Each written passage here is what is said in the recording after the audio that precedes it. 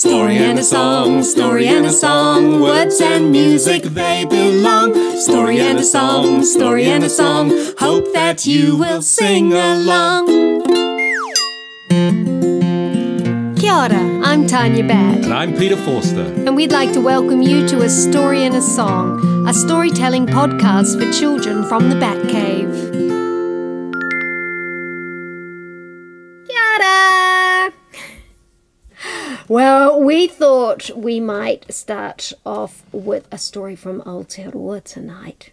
A scary one. No, not a scary one. But you can snuggle up. I'm snuggling up with you right now. Okay, maybe that's a little too snuggly. It's actually pretty hot and humid and you're pretty woolly, Bat Lamb. Aww. You could snuggle down in my lap here. Okay. Don't make it too scary, though. No, Alice won't like it if it's really scary. I think Alice will be just fine. Alice to me looks like she's pretty brave. Now, last week here on Waiheke Island, I spent the week out at Whakaneifa. Maybe some of you have been out to the park if you've been to visit Waiheke. And if you haven't, and you come out to Waiheke, you should go out there. It's a great place for camping and spotting birds. In fact, we spent the whole week doing workshops all about our manu. And as part of that week, we had an evening of storytelling under the big pohutakawa tree, didn't we? Sure did. And we told this story. So it's a story from Te Ao Māori, and it comes from the Te Arawa people. And that particular iwi, some of you might know, is down in the Rotorua area. Who's been to Rotorua? Oh, a few people have been down to Rotorua. It's an exciting place, isn't it? It's got all that bubbling mud. There's geysers, lots of volcanic activity. It's got that beautiful church on the lake with the beautiful carvings, and it's got a wonderfully rich history. So this story comes from that part of the world, and it's about a boy whose name was Hatupatu. Now, Hatupatu, when he was an adult, he was a great chief of the Te Arawa people. But this is a story from his childhood. In fact, given the story, he was pretty lucky to make it to his adulthood. Do any of you know the story of Hatupatu? Well, you're going to know it soon, aren't you? All right. Well, let's start with Ina Wamua. Ina Wamua means a long time ago. It was the custom of many iwi here in Aotearoa in the long hot summer months to go hunting in the ngahere in the forest for manu, for birds. Not something we do much of anymore because most of our native birds are protected. And so it was that Hatupatu found himself as part of a hunting party where there's 3 older brothers. Has anyone here got an older brother? No. I got 6 brothers, as you know, but they're all younger than me. You've got older brothers, haven't you, Pete? I sure do. Pete's 2 got of them. 2 older brothers. Were your older brothers always nice to you? Kinda. Hatupatu's older brothers, I am sorry to say, weren't very kind to Hatupatu. They gave him all the hardest jobs to do, and they didn't give him enough food, and Hatupatu was always hungry. And so one day, he stole some food, and when his brothers found out, they took their taiaha and they beat him. And so not surprisingly, Hatupatu ran away. He ran and he ran and he ran and he ran until he came to a part of the ngahere where no humans ever went. And for good reason, because there was a taniwha who lived in the ngahere there. You all know about taniwha? Heads being nodded. This taniwha, her name was Kurangaituku. Shall I tell you about Kurangaituku? Okay. She was half wahine and half manu, as tall as a tree. Fingers like claws for her mouth, she had a beak. Kurangaituku, Kurangaituku, run, here she comes, Kurangaituku. So she was half woman and half bird, and she was as tall as a tree, and she had fingers like claws, and for her mouth she had a beak.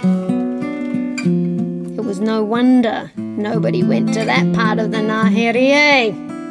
She sounds pretty scary. Yeah.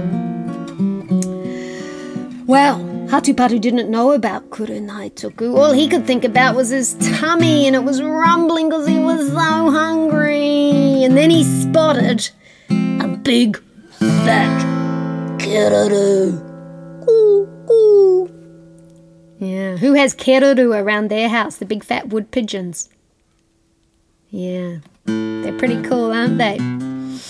Oh, and so Hatupatu, he snared that keruru and he was roasting it over the fire, probably making the original Kentucky Fried keruru, when all of a sudden he heard a sound behind him, and he looked over his shoulder, and there was Kurangaituku. Shall we sing a song again? Yeah. Why not? All right, yeah, here we sing go. a song.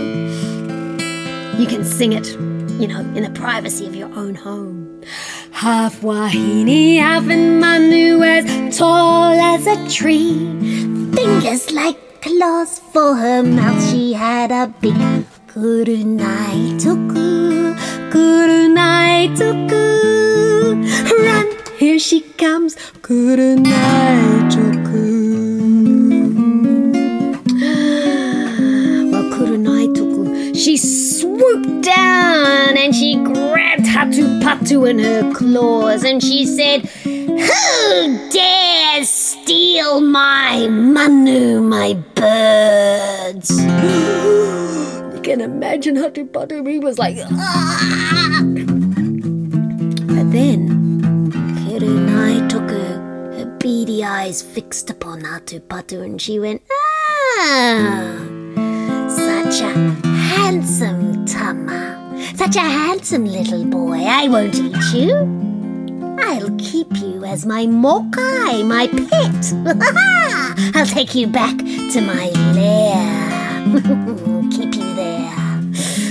And so Kurangaituku, clutching Hatupatu, she flew back over the Ngāhere until she came to her lair, which was a little bit like Alice's cave up there that she's made. It was a cave, and that cave was filled with hundreds of birds. You probably know some of them. Who knows the kiwi? What about the tui? What about the piwaiwaka? Yeah. What about the kaka? The parrot. We have that over here in Waiheke.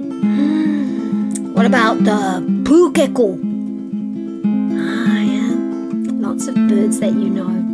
And hidden amongst the crevices, in the cracks of the rocks, were moko, the lizards, with their beady little eyes. And all of them were looking at the new mokai, the new pet that Kurangaituku had brought home. "Now, Tama, here is your new home with your new friends, my other pets." When Hatupatu looked around the cave, he saw hanging on the wall beautiful korowai woven cloaks. The most beautiful of all was made out of the red kaka feathers. And then he looked down on the floor and he saw lots of bones. Bones that looked like they might have belonged to other birds and other humans that had been nibbled, eaten by Kurangaituku. And she said, "You'll be safe here, Tama. My pets will watch over you. And don't even think about escaping. For if you do, my pets will tell me. And I will fly and find you. And when I find you, I'll rip you into 100 pieces." So, needless to say, Hatupatu stayed in that cave. He wasn't in any hurry to be ripped apart into 100 pieces. Oh, this is really scary. Oh, Batman, we're just in the middle of it right now, but you have to keep going in stories sometimes. I don't know. Or maybe I want to get something to block my ears. You can be a brave lamb. Oh. Just snuggle up there. Pete and I are here. Is Kurangaituku going to eat him? We'll have to keep going with the story and find out. Will he escape? No, not if you keep interrupting me, Bat Lamb, because I won't be able to finish the story. Okay. Now, the days turned into weeks and the weeks turned into months. And Marama the moon grew fat and then thin and then fat again. And Hatupatu, he grew thinner and thinner. Because although Kurangaituku brought him many things to eat, he wasn't hungry. The only thing he was hungry for was the company of his friends and his family. He wanted to be with his own people, not a prisoner of Kurangaituku. And one day, noticing how thin Hatupatu had become, Kurangaituku said, "Oh, my Tama, you used to be so plump and now you're so thin. Is there something I can get for you to eat? A nice fat, juicy tuna?" No, Hatupatu didn't want an eel. What about, an ika? Would you like a fish? Hatupatu didn't want a fish. And suddenly Hatupatu had an idea. "There is one thing I hunger for." Oh, tell Kurangaituku what it is and she will get it for you, Tama. I do love the juicy orange kawa berries that grow on that far, far away mountain. If you fetch some of those for me, I would eat them. Kurangaituku looked at the mountain because it indeed was a very long way away. It would take her many hours to fly there and come back again. Well, for you, my Tama, I will get the kawa berries tomorrow. And so the next morning, true to her word, Kurangaituku, she stretched out her wings. She started to fly towards that great mountain. And Hatupatu knew that it would take her many hours to get there and many hours to return. So as soon as she was gone, he took the korowai, the woven cloaks down from the wall, and he covered over the entrance to the cave. So nothing could come in and nothing could go out. But he kept the beautiful red kaka korowai for himself, made from the red feathers. And then Hatupatu escaped.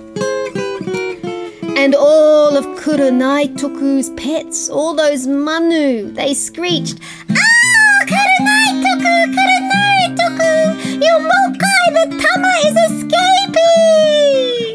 But Kurangaituku was too far away, she couldn't hear, and none of the birds could fly out to get her to tell her. None of them, that is, except for the riro, the little grey warbler, because it's so tiny that it managed to find a little hole and it squeezed itself out. And it flew as fast as it could, trying to catch up with Kurangaituku. And when it found Kurangaituku, it said, "Oh, Kurangaituku, your favourite mokai, the Tama, he has escaped." when Kurangaituku heard that, she screeched, because she knew that she had been tricked. And she turned around and she flew back towards her cave. And soon, Hatupatu, he could hear her screeching in the forest.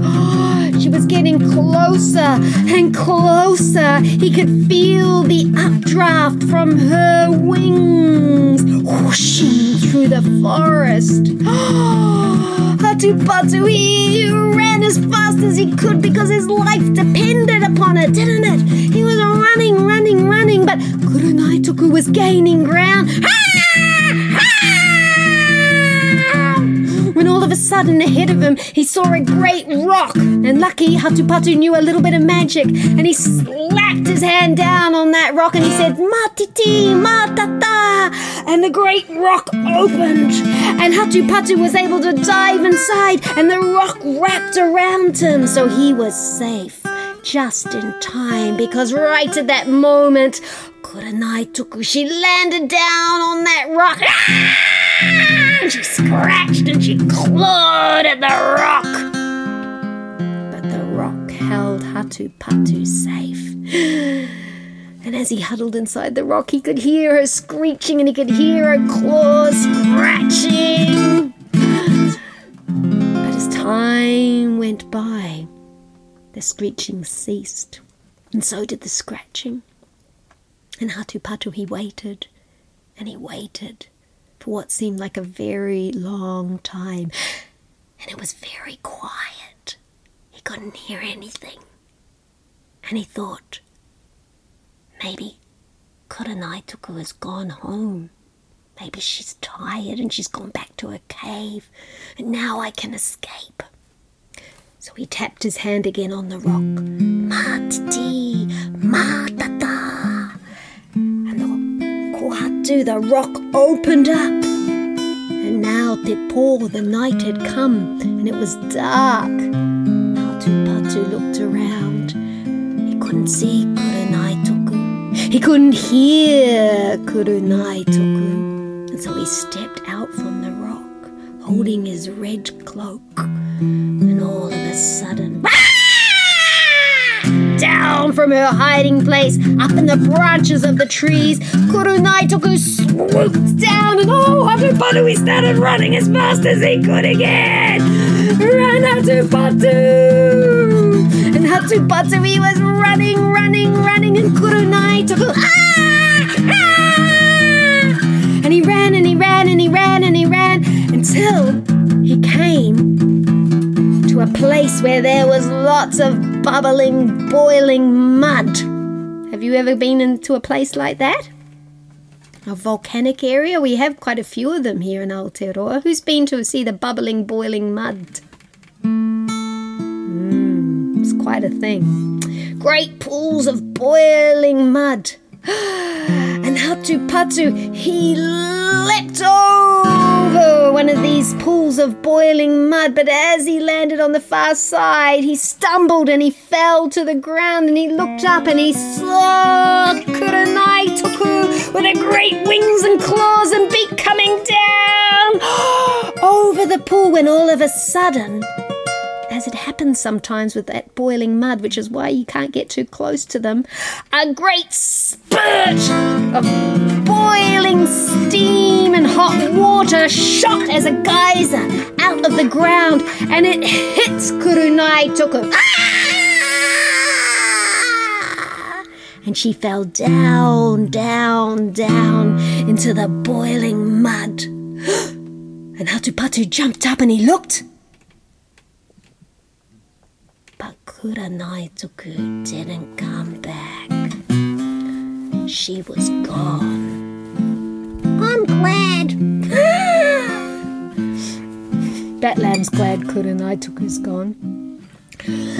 And so Hatupatu, he lived to become a young man, and then to become a wise old chief of the Te Arawa people, with his beautiful red korowai. And he lived out on Mokoia Island.